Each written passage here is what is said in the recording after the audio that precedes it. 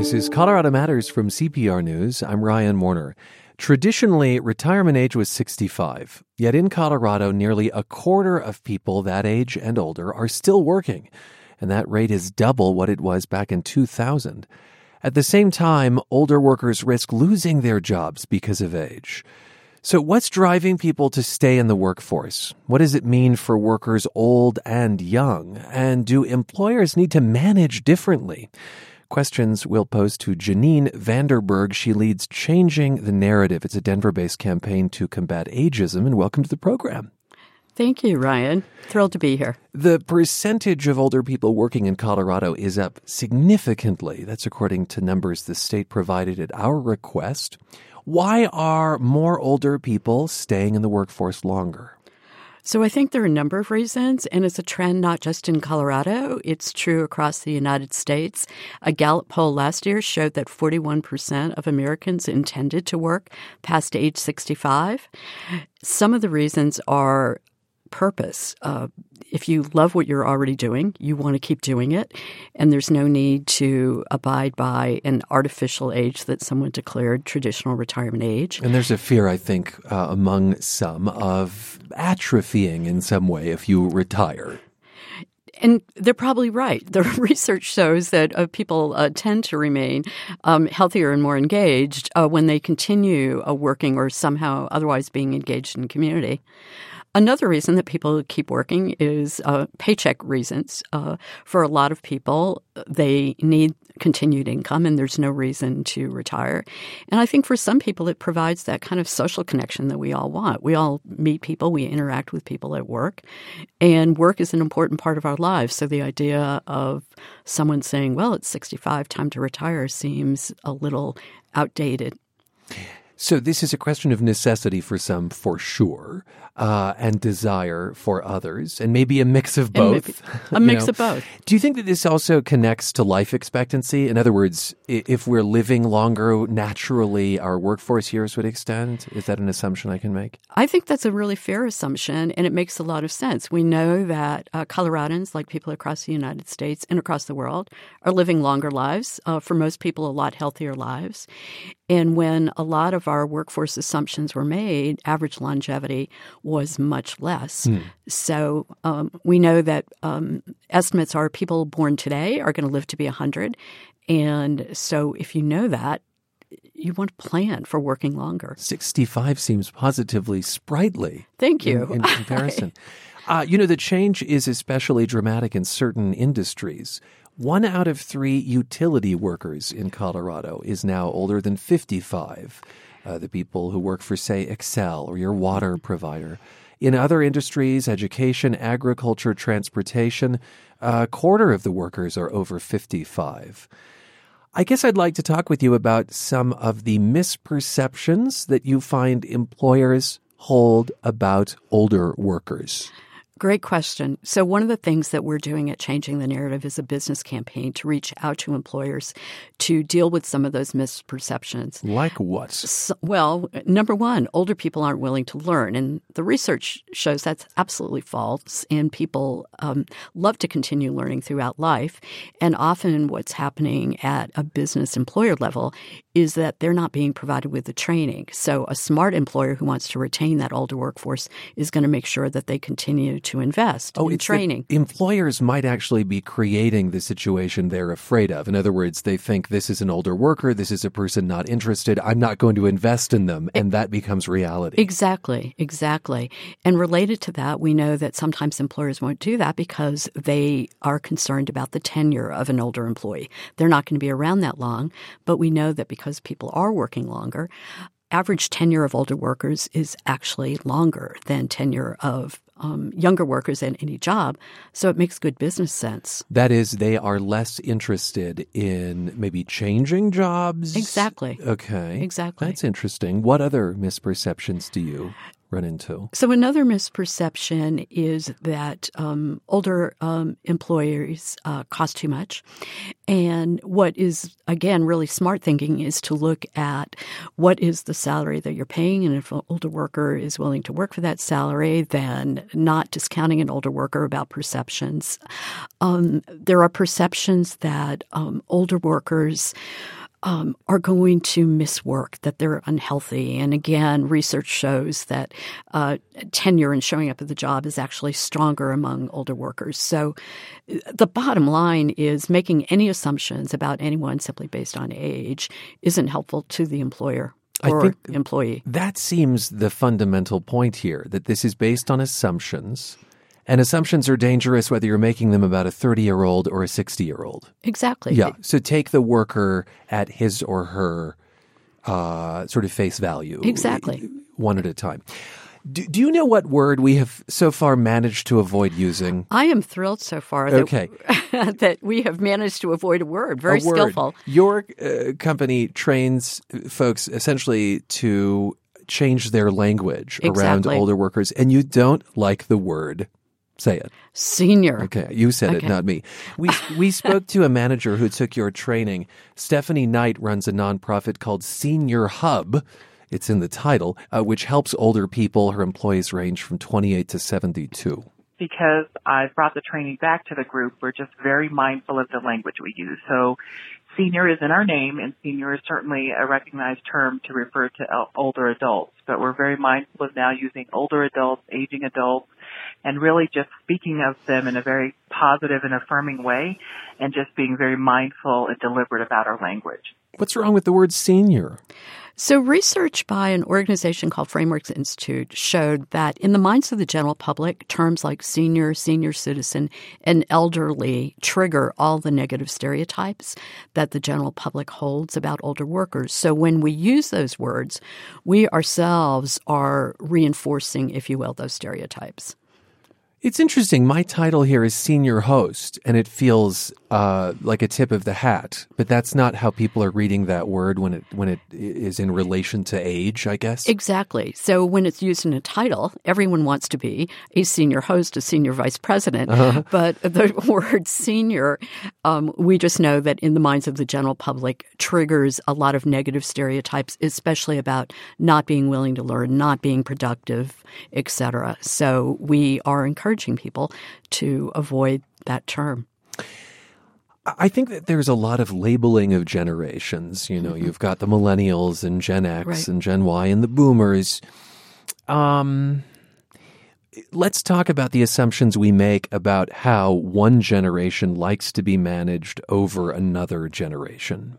Are there big differences that managers should keep in mind if they've got, say, a workforce that has 20-year-olds and 60-year-olds? So I think generally that generational stereotypes are a little bit dangerous and they make assumptions, not looking at the individual. I think the strongest practices in HR are how do you build on the strengths of individuals. But we also know that deliberately creating multi-generational workplaces is a really effective business practice. You bring in that accumulated wisdom that older people have, and as well as some of maybe that younger skill and ability to collaborate that younger people may be bringing to the workforce. If you deliberately put them together, it's really good for business. And there's research that shows the businesses that do that successfully are more productive and more profitable. But it strikes me again that this is about managing for the individual, not based on age, but based on the whole person. Exactly. Exactly. Okay, well, that's the rosy stuff. Let's get to the other side of this coin, because at the same time that we're seeing stronger employment numbers for older people, new, stunning research shows the ongoing impact of age discrimination. The majority of workers over 50 will be pushed out of their jobs against their will. Do you hear stories like that? I've heard incredible stories like that. So last year, Changing the Narrative did 42 workshops across the state of Colorado and reached about 1,300 people. In every single workshop, there were people who came to me and said, that ageism thing is happening to me. It's happened to my dad. It's happened to my partner. I've been pushed out. So we know there's a lot of really strong evidence. Every time I either do a show like this or there's a newspaper article about changing their narrative, we get tons of calls. More people coming out of the woodwork with their own stories. Exactly. So this report came from the Urban Institute in ProPublica. It says that 90% of older people who are pushed out of their jobs suffer a significant drop in income. They just never make the same amount again. That's right. And yet, the official unemployment rate in Colorado is only at 2.4% for those over 65. Why wouldn't we see higher numbers? Because so many people have eventually dropped out of workplace because they've been pushed out. They've tried. Out of the workforce. They've pushed out of the workforce. They've tried again and again to get back in. They've applied for jobs unsuccessfully. They feel that they've experienced ageism, so they literally give up and they're no longer counted in the employment numbers. So that unemployment number for older workers simply does not reflect the full situation. Exactly. And do you think that older workers being pushed out of the workforce, that relates to everything we've been talking about, the assumptions that are made about older workers? I think it has a lot to do with the assumptions and prejudices that people have. And that's why we're doing a business campaign to let people know the opportunity that older workers present. Let's wrap up with a polemic, Janine Vanderberg. Are you saying age never matters? I'm saying age should not be the lens through which someone looks at an individual. Thanks for being with us. Thank you. Janine Vanderberg manages Changing the Narrative, a campaign to combat age discrimination.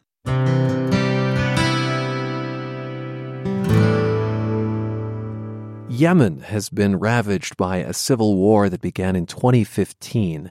Fighting and starvation there have claimed nearly 250,000 lives. It has also cost Yemen an enormous amount of potential that will reverberate for generations. The UN commissioned a team at the University of Denver to gauge the social and economic costs of the war. Jonathan Moyer led that effort. Jonathan, welcome to the program. Hi, Ryan. Thanks for having me. You tried to answer what seems like an impossible question here. What would Yemen have been without a civil war?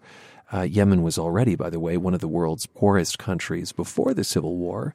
And the plight of children is a major focus of your study. What's been the toll on kids?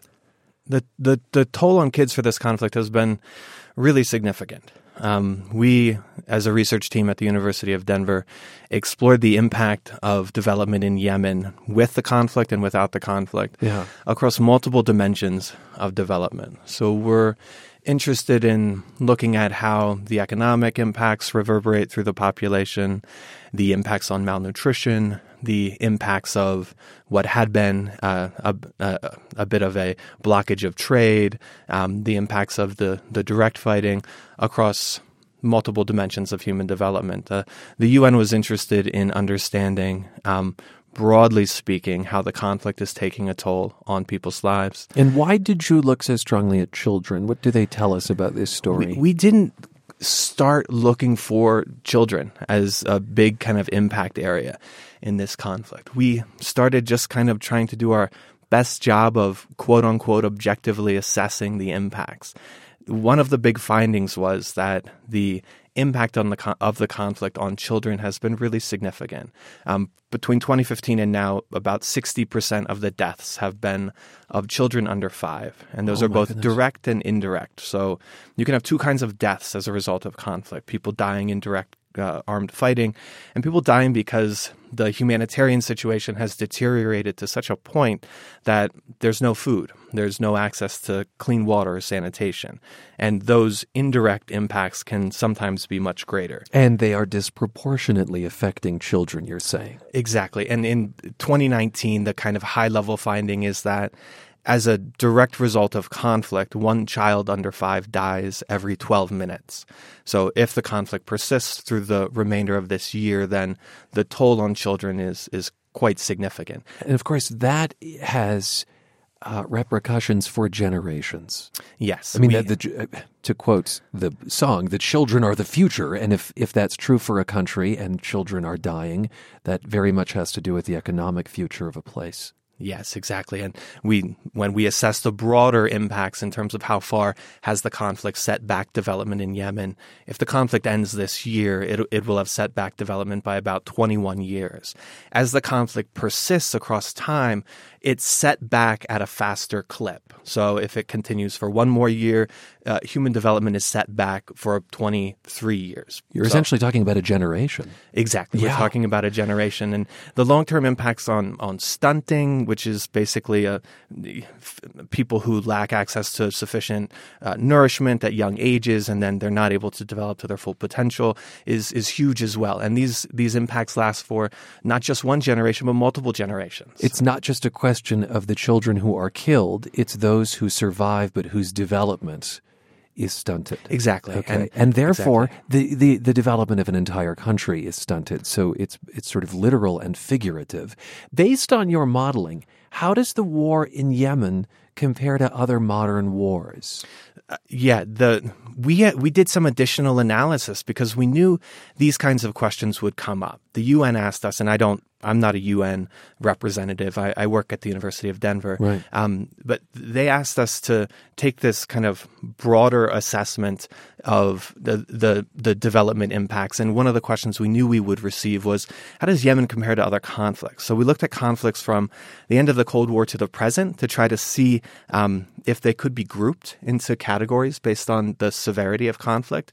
Yemen ranks up there with conflicts like the invasion of Iraq in 2003, Sierra Leone, Liberia, some of these really high impact, long-term conflicts that set back development for generations. You looked at how men and women have been differently affected by the civil war in Yemen. What did you find? We found that women are disproportionately negatively impacted by the civil war when the war is ongoing. This happens in ways that we can model and represent. They have had their access to water disproportionately reduced, their incomes disproportionately reduced, access to education and health services reduced as well. On top of that, there are a lot of other impacts of conflict on women that are not able to be modeled. The impact of sexual violence or assault is another area that we're not able to model directly, but there's a lot of evidence that this is another area where there's a disproportionately severe impact on women in conflict. I think this is true in conflict in general, that women bear the brunt in many ways. In many ways, yes. But of course, men often suffer very violent deaths. Help us understand. It goes back to that direct and indirect understanding. So you have direct impacts from conflict, so people dying in battle, and then you have the indirect impacts. And we were able to break down the direct and the indirect kind of more broadly than others had in the past. And we're not able to say exactly the gender breakdown of the indirect mortality, but the gender implications of the conflict on development has been something that we found to be significant. An increase in child marriage, that's fascinating because of the civil war in Yemen. Exactly. And the other kinds of interesting issues related to family planning during conflict.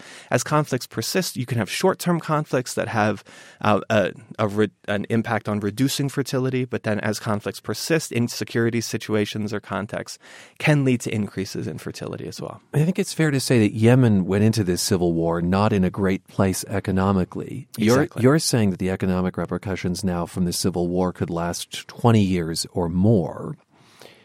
What does that mean for the future of this place?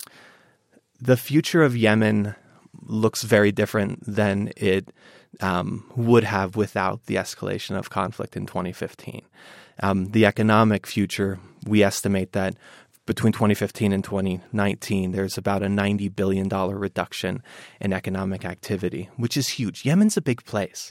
People don't realize, I think, how large it is. It's about population-wise the size of Texas.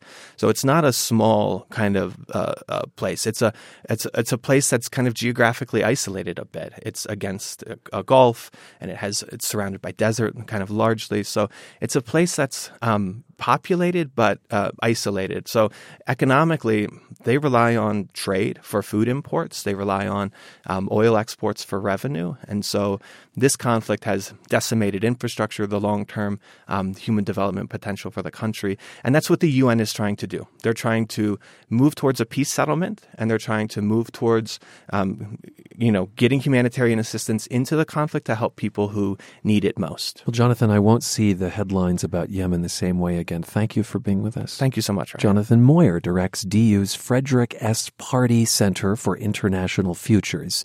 He has studied the human, social, and economic costs of the civil war in Yemen.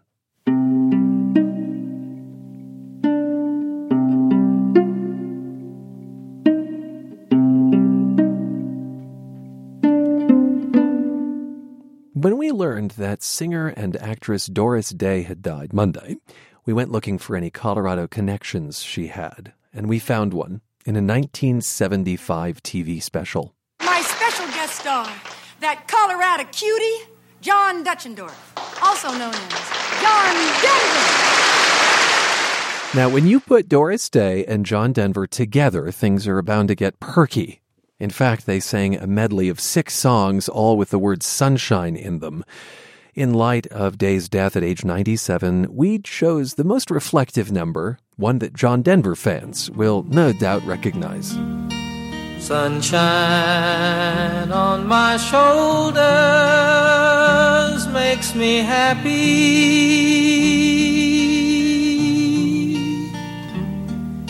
Sunshine in my eyes can make me cry.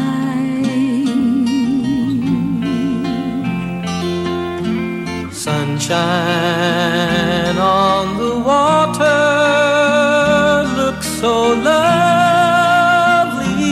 Oh, so lovely. Sunshine almost always makes me high. Makes me high. John Denver and Doris Day from her 1975 TV special, Doris Day Today. I'm Ryan Warner. You're with Colorado Matters from CPR News. I'd tell a tale sure to make you smile.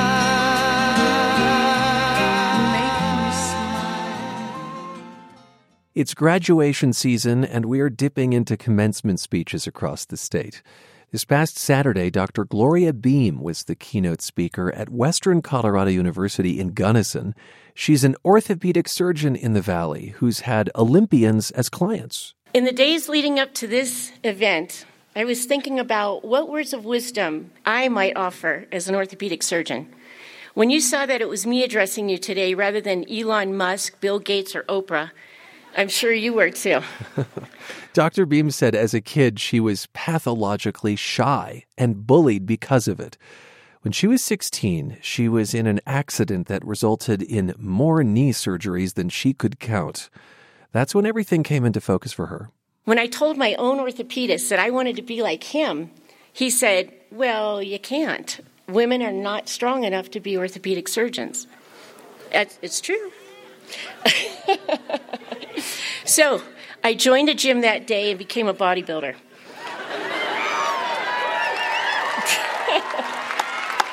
Thank you. I didn't want to hear that I couldn't do what I wanted because I was a woman or wasn't strong enough. When interviewing for a spot to an esteemed orthopedic residency years later after receiving my medical degree, I was told by the male medical director that there were no women in this program because, again, women aren't strong enough to be orthopedic surgeons. I had heard these words so many times, every interview I went, and I was tired of it. So I challenged him to an arm wrestling contest.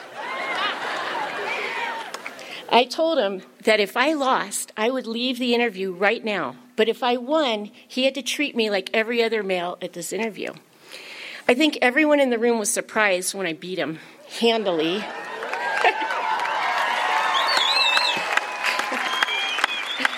Although, truthfully, I think I could have beat Arnold Schwarzenegger because the amount of adrenaline in my blood was enormous. I was offered a spot in his program, but I have to admit, it felt slightly gratifying when I turned him down. I ended up being offered a spot at one of the best orthopedic hospitals in the nation and went to Columbia Presbyterian in New York City. 5 years later, I really wanted to train with the renowned sports medicine pioneer, Dr. Freddie Fu, at the University of Pittsburgh Center for Sports Medicine. I became the first woman in his program. And finally, I became the specialist in a field where at the time less than 1% were women. The reason I tell you these stories is that you have to go after the future that you want and persist. Don't let anyone tell you that you don't have the right attributes or the right gender or the right nationality. You have to go for whatever it is in life that you want. You have to follow your passion. Dr. Beam went on to work for Team USA at 3 Olympic and 2 Paralympic Games. She says it was her father who taught her to dream big. You see, he wanted to be a doctor too, but the Holocaust derailed his plans. He'd survived several concentration camps, including Auschwitz. He had very little education, needed to learn English and a trade to take care of a family in America. So on my medical school graduation day, I sincerely felt like this was for both of us. When my name was called and I took the stage, I shook the dean's hand, accepted my diploma, and looked out into the crowd to meet my father's gaze. Beside my overjoyed mother, I saw an empty seat. As I continued across the stage, I could feel my heart sinking. My dad missed it. This moment I was so proud of achieving, not just for me, but for him as well. As I neared the end of the stage, my eyes already brimming with tears, I saw someone out of the corner of my eye. There he was. He wasn't in his seat because he snuck behind the stage. He wanted to look in my eyes if that diploma reached my hand. I don't even know how to describe the look, the gaze, the feeling that we exchanged in that moment. I can't tell you what it meant to me. And it continues to serve as an anchor. Dr. Gloria Beam and some of her commencement address at Western Colorado University in Gunnison over the weekend. We'll highlight other graduation ceremonies around the state in the weeks ahead. The Hollywood blacklist began in 1947 when 10 writers and directors were accused of having ties to the Communist Party. One by one, they were called to testify before the House Un-American Activities Committee.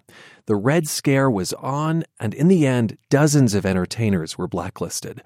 Among them, the parents of our next guest, Lisa Gilford of Denver. She calls herself a red diaper baby. Gilford is a former Colorado film commissioner, and next month she begins editing a documentary about her family. And welcome to the program. Thank you very much. I'm happy to be here. Your parents were both actors. Your mother, Madeline Lee, had been a child actress in New York, performed on Broadway, on radio. In 1949, she married your stepfather, Jack Gilford, who became a well-known character actor in the 1960s.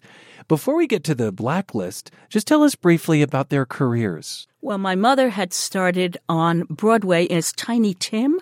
She was 4 years old. She didn't even read by then, but the real Tiny Tim was killed the night before opening on the Elevated in New York. And my mother was sitting in the front row, and she had beautiful blonde hair, and she became Tiny Tim. Oh, my goodness. And she worked in radio. Of course, radio was very big in those days. She worked in radio and on Broadway until she was like 15, 16 years old. And so my stepfather, Jack, worked his way up. In those days, he only had vaudeville.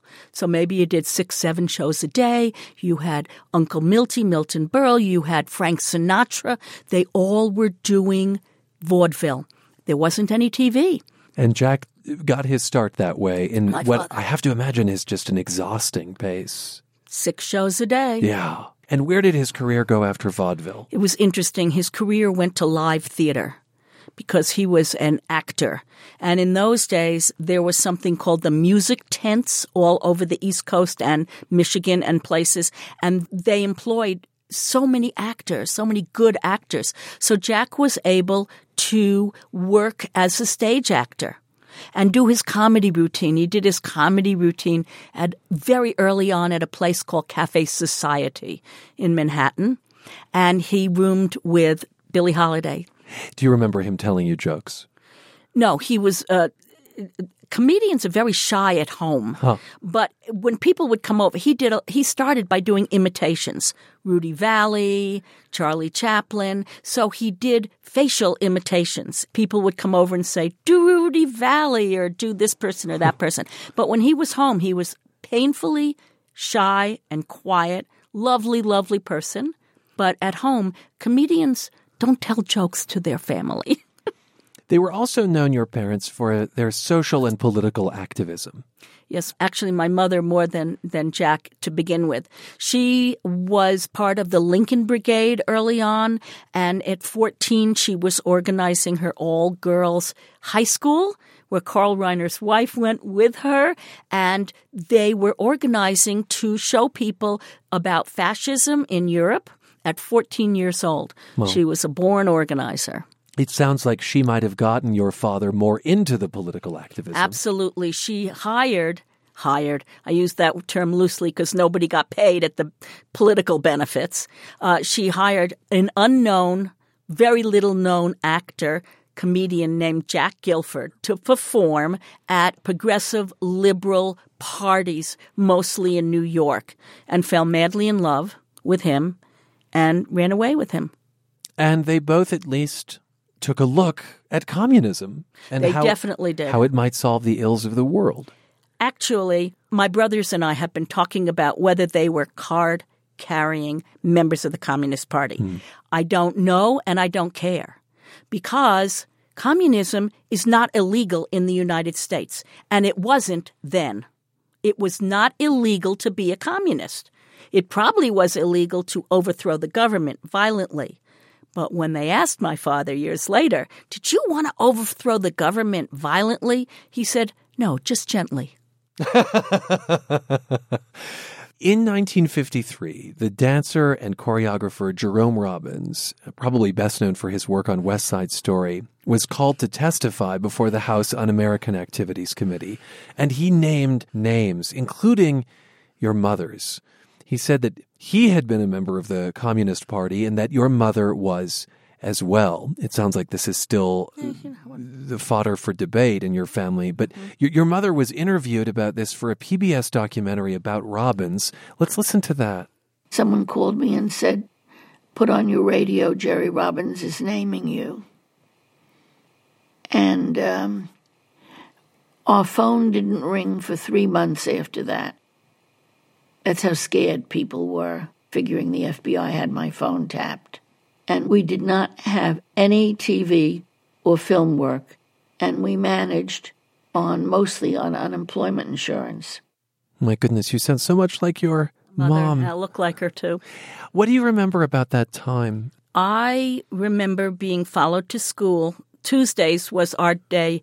The FBI followed my brothers and I to school. We went to school at Little Red Schoolhouse in Greenwich Village.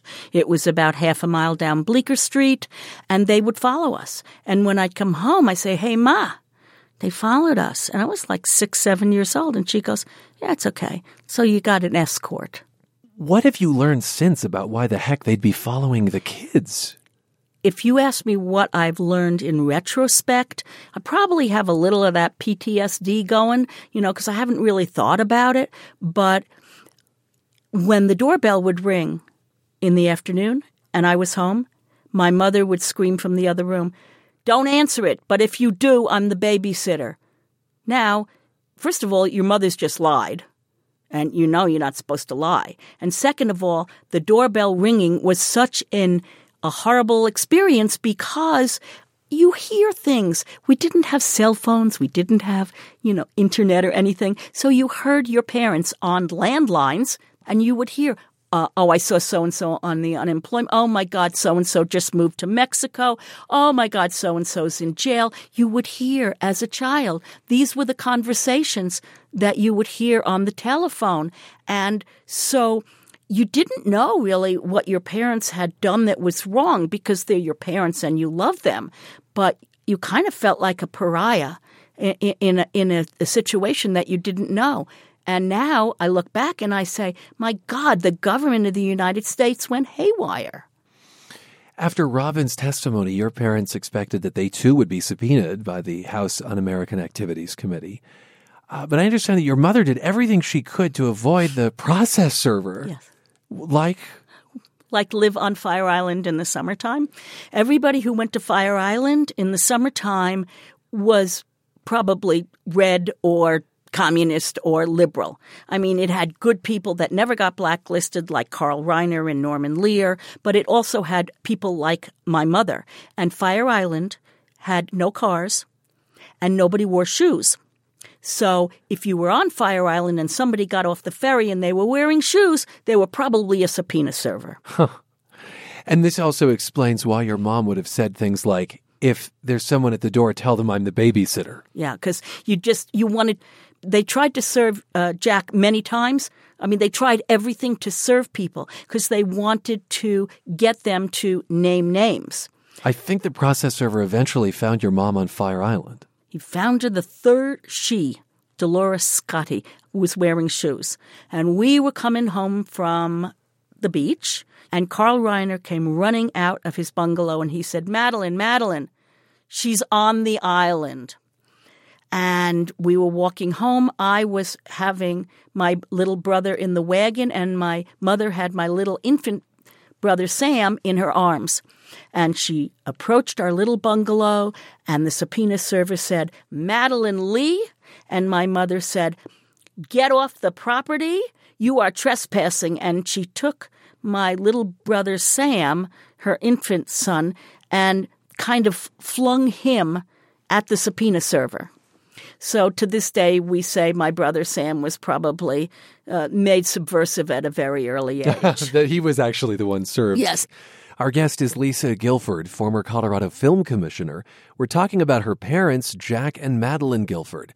They were both actors, and in the 1950s, both accused of being communists and blacklisted. Lisa is working on a film about it. In August of 1955, your mother went before the committee in a New York courtroom. She was asked if she knew members of the Communist Party, in the unions in particular, so Actors Equity and the American Federation of Television and Radio Artists. In 2017, you and others read from the transcript to mark the 70th anniversary of the Hollywood blacklist. Let's listen to your mother's defiant answer to the committee's questioning.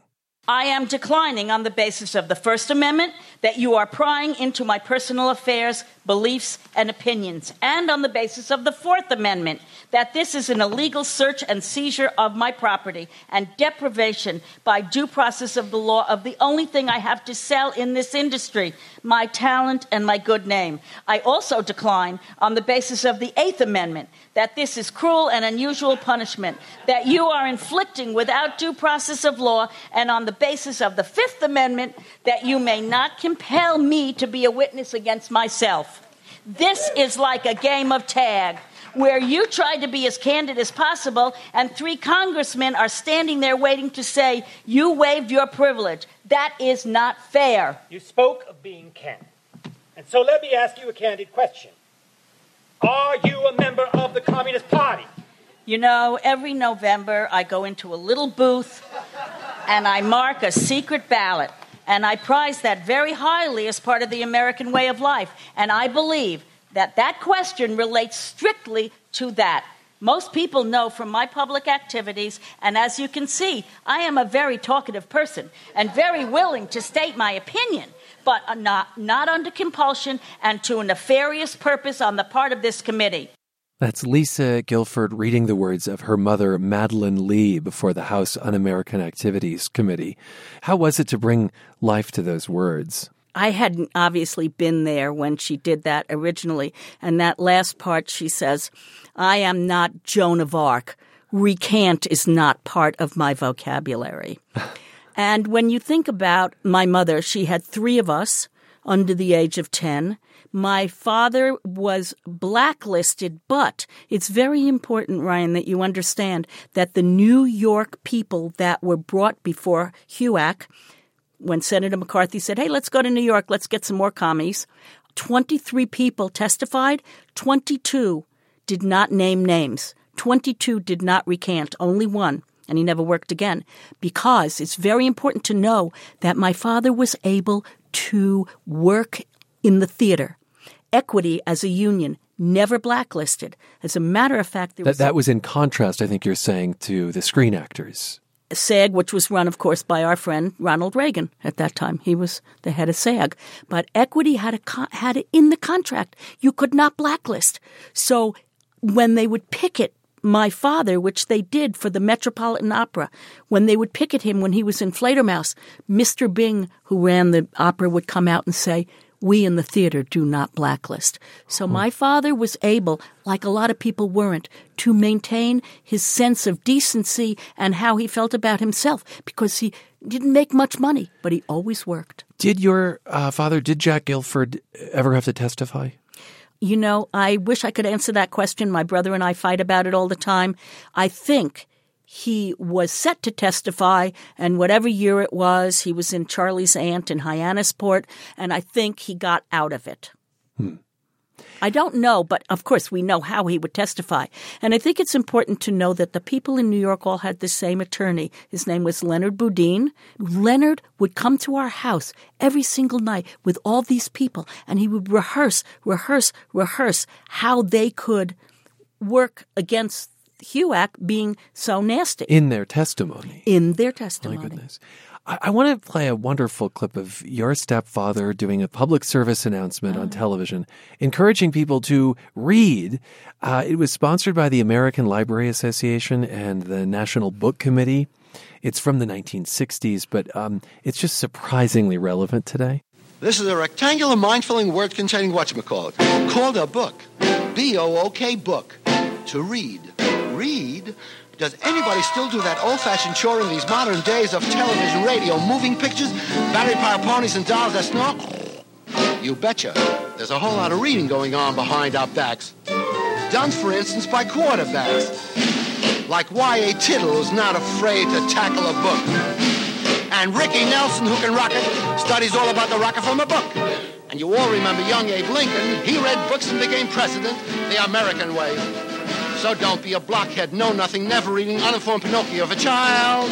For heaven's sake, read, read. That rhymes with lead, which is what you'll do if you read a fairy tale, how to sail, science fiction, English diction, European history. I mean, who cares about Abraham Lincoln? If Ricky Nelson is reading, cool, right? Oh, thank you for that. That was a gift. I haven't heard that. But don't you think it's a little ironic that Jack Gilford was the spokesman for the Cracker Jacks, as most people who are of my age and a little younger, Cracker Jack man. And if people see him, even now, they say, oh, he was the Cracker Jack man. There was nothing more American than Cracker Jacks.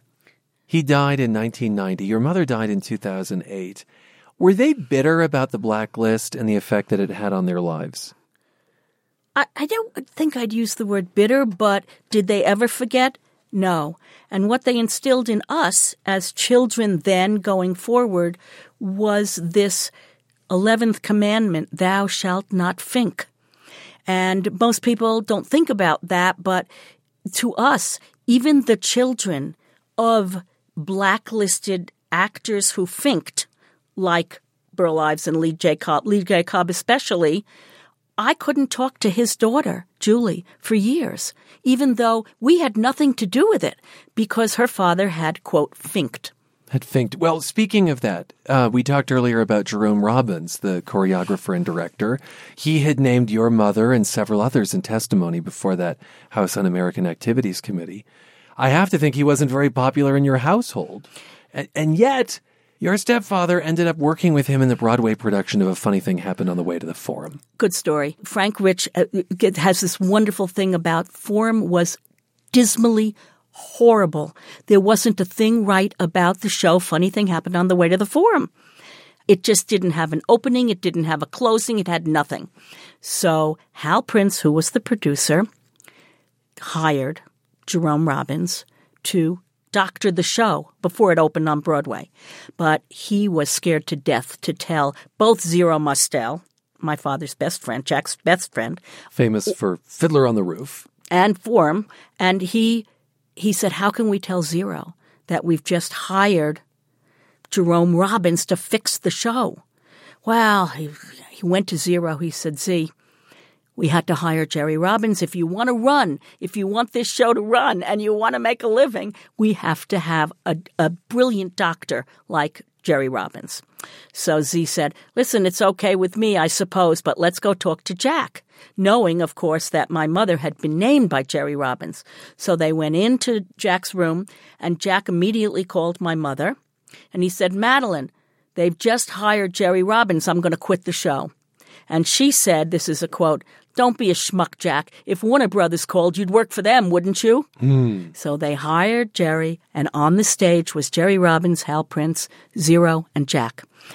And Jerome Robbins stuck out his hand to Zero.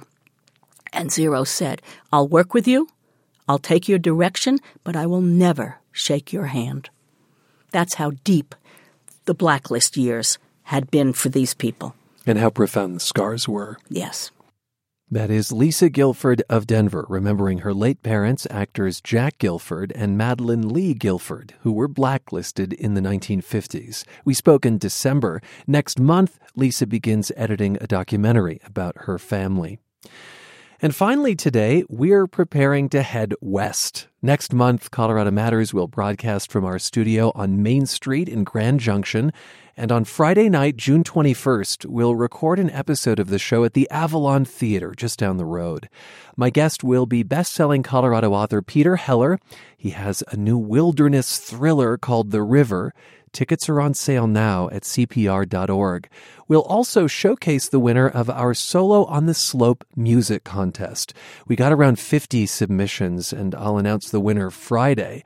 Until then, I want to share some of the other entries that delighted us.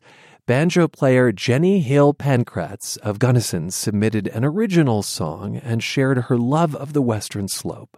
I love it for all the open country, big open country, wild open country.